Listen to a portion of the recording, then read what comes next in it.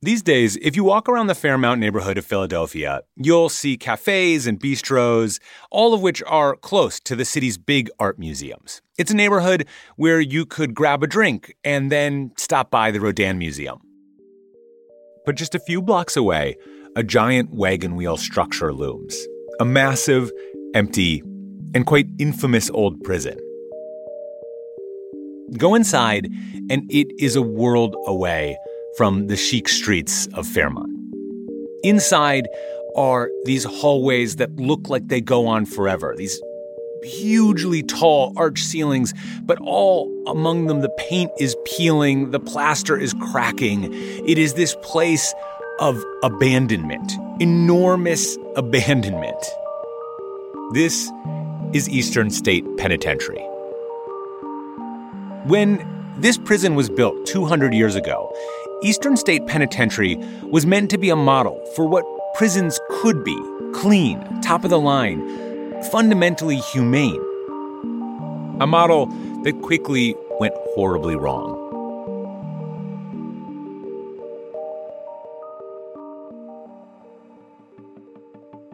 I'm Dylan Thuras, and this is Atlas Obscura, a celebration of the world's strange, incredible, and wondrous places.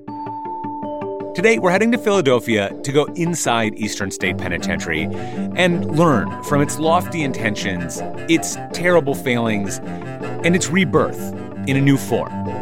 That is all after this.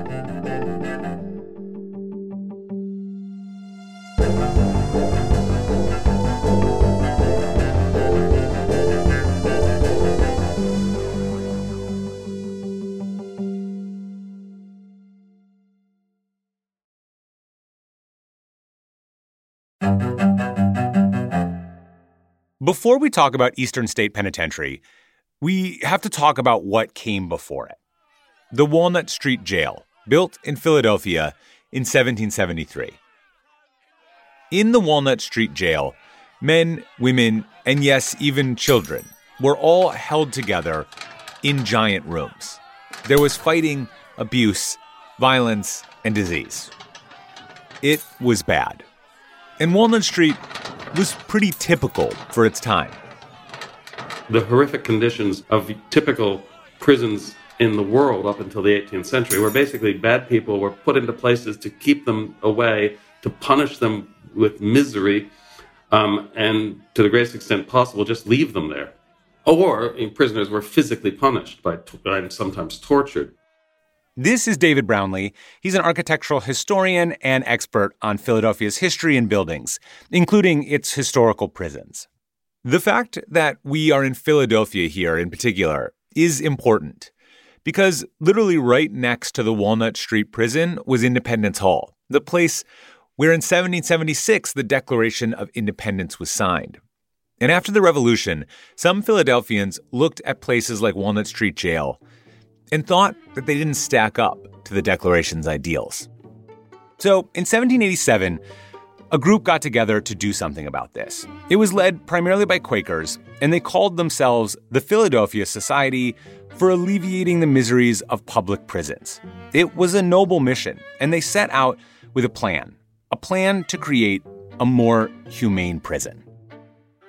Their belief was that among all the powers that human beings had, and as part of the basic capacity of human beings to govern themselves, that those whom we judged to be prisoners were actually capable and worthy human beings who could, pretty much by just being separated from bad influences, cure themselves, become better citizens. And we could create a system in which, as the Declaration of Independence said, all men are created equal, prisoners too.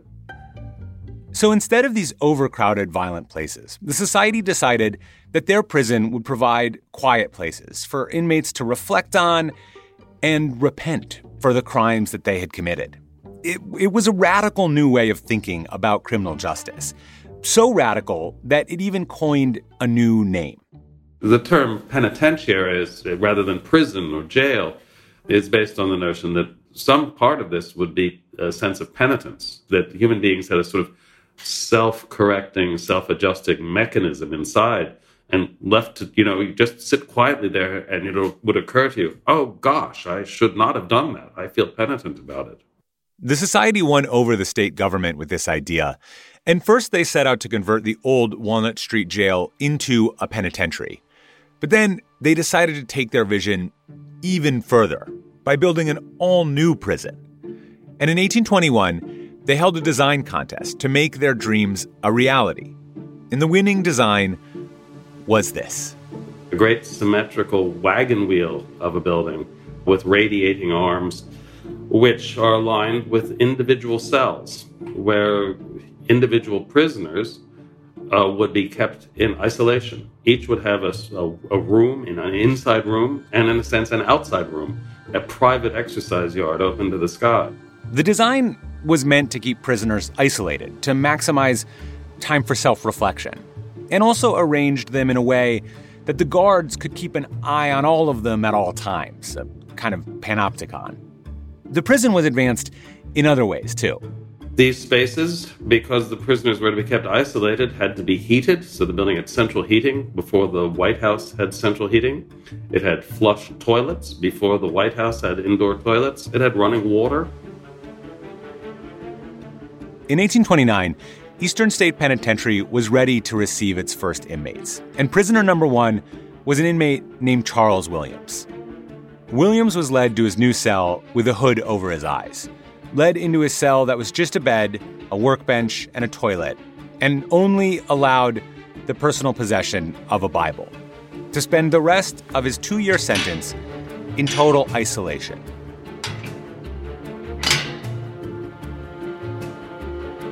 After Eastern State Penitentiary opened in 1829, the general public wasn't allowed inside. But that didn't stop droves of people from gathering outside the prison walls, clamoring for a peek. In 1858, there were 10,000 visitors to Eastern State. This is 1858. There was not yet a Philadelphia Museum of Art. There was not a Metropolitan Museum of Art. There was no national park system. Eastern State Penitentiary was something that people were interested in seeing. For one thing, the building itself was just enormous and really different. The wagon wheel design itself was really visually interesting to people. But people were also drawn there because of the idea of the penitentiary itself. I do think it also did represent what people wanted to believe was the perfectibility of mankind. That all men really were created equal. That there was no reason to think that some people would just always be evil, that they would always be criminals, that you just had to figure out how to get them on the right path. One of the prison's most famous visitors was Charles Dickens. Yes, that Charles Dickens. On his tour of America, he made a special stop at Eastern State Penitentiary. And when he arrived in 1842, he, like many of the visitors who had gathered outside of the walls, was really eager to see this new model of prison that had been billed as more humane and more progressive. Instead, what he saw inside horrified him. Over the head and face of every prisoner who comes into this melancholy house, a black hood is drawn, and in this dark shroud he is led to the cell from which he never again comes forth, until his whole term of imprisonment has expired. He is a man buried alive. I believe that very few men are capable of estimating the immense amount of torture and agony which this dreadful punishment, prolonged for years, inflicts upon the sufferers. This was an experiment, and I think it's fair to say that the experiment in improving people by isolating them from contamination may sound fine in some theory, but the horrific psychological effect of solitary confinement was very, very soon recognized. What's more is that over time, the prison actually became overcrowded as well. And by 1913, Eastern State Penitentiary decided to do away with the system of solitary confinement altogether. Other parts of the building, like its once state-of-the-art plumbing and heating systems, became outdated and run down as the 20th century progressed. And from the 1900s on, there were multiple prisoner riots. It was overcrowded, unsanitary, unsafe, and cruel. In the end, you could say the prison reproduced the very conditions it had set out to eradicate. Eastern State Penitentiary was closed down in the 1970s.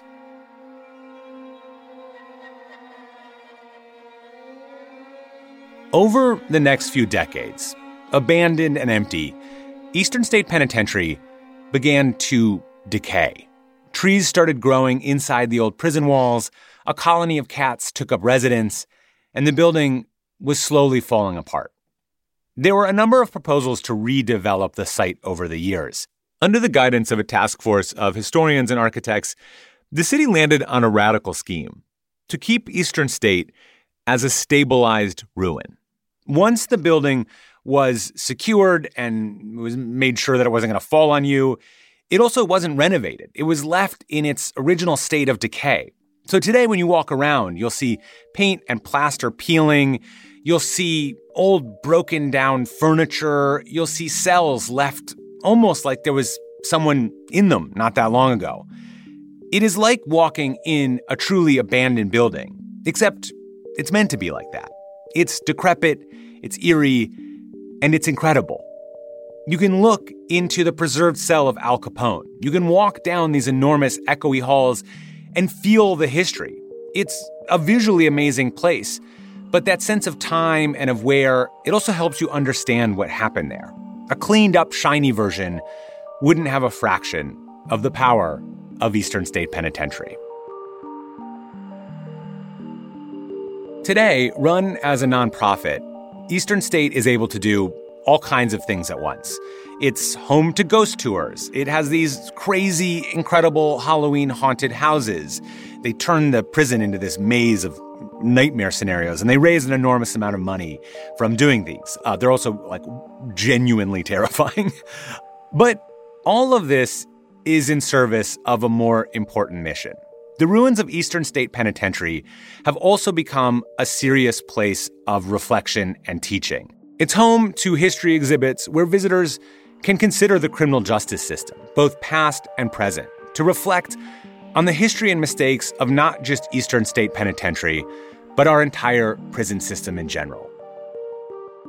The challenging and interesting challenging thing is that Eastern State is both a representation of our idealism and in our capacity to embrace progressive ideals, but it's also a place where we can examine our failures in that quest. And I think in the contemporary context, you could say even more than our failures, the positive evil that we have perpetrated. Eastern State is today, in some ways, what it set out to be in the beginning, a place to reflect and be penitent. The penitentiary is currently open for daytime tours. It is an incredible place to visit. I highly recommend it. And special thanks to David Brownlee for telling us the story of Eastern State Penitentiary.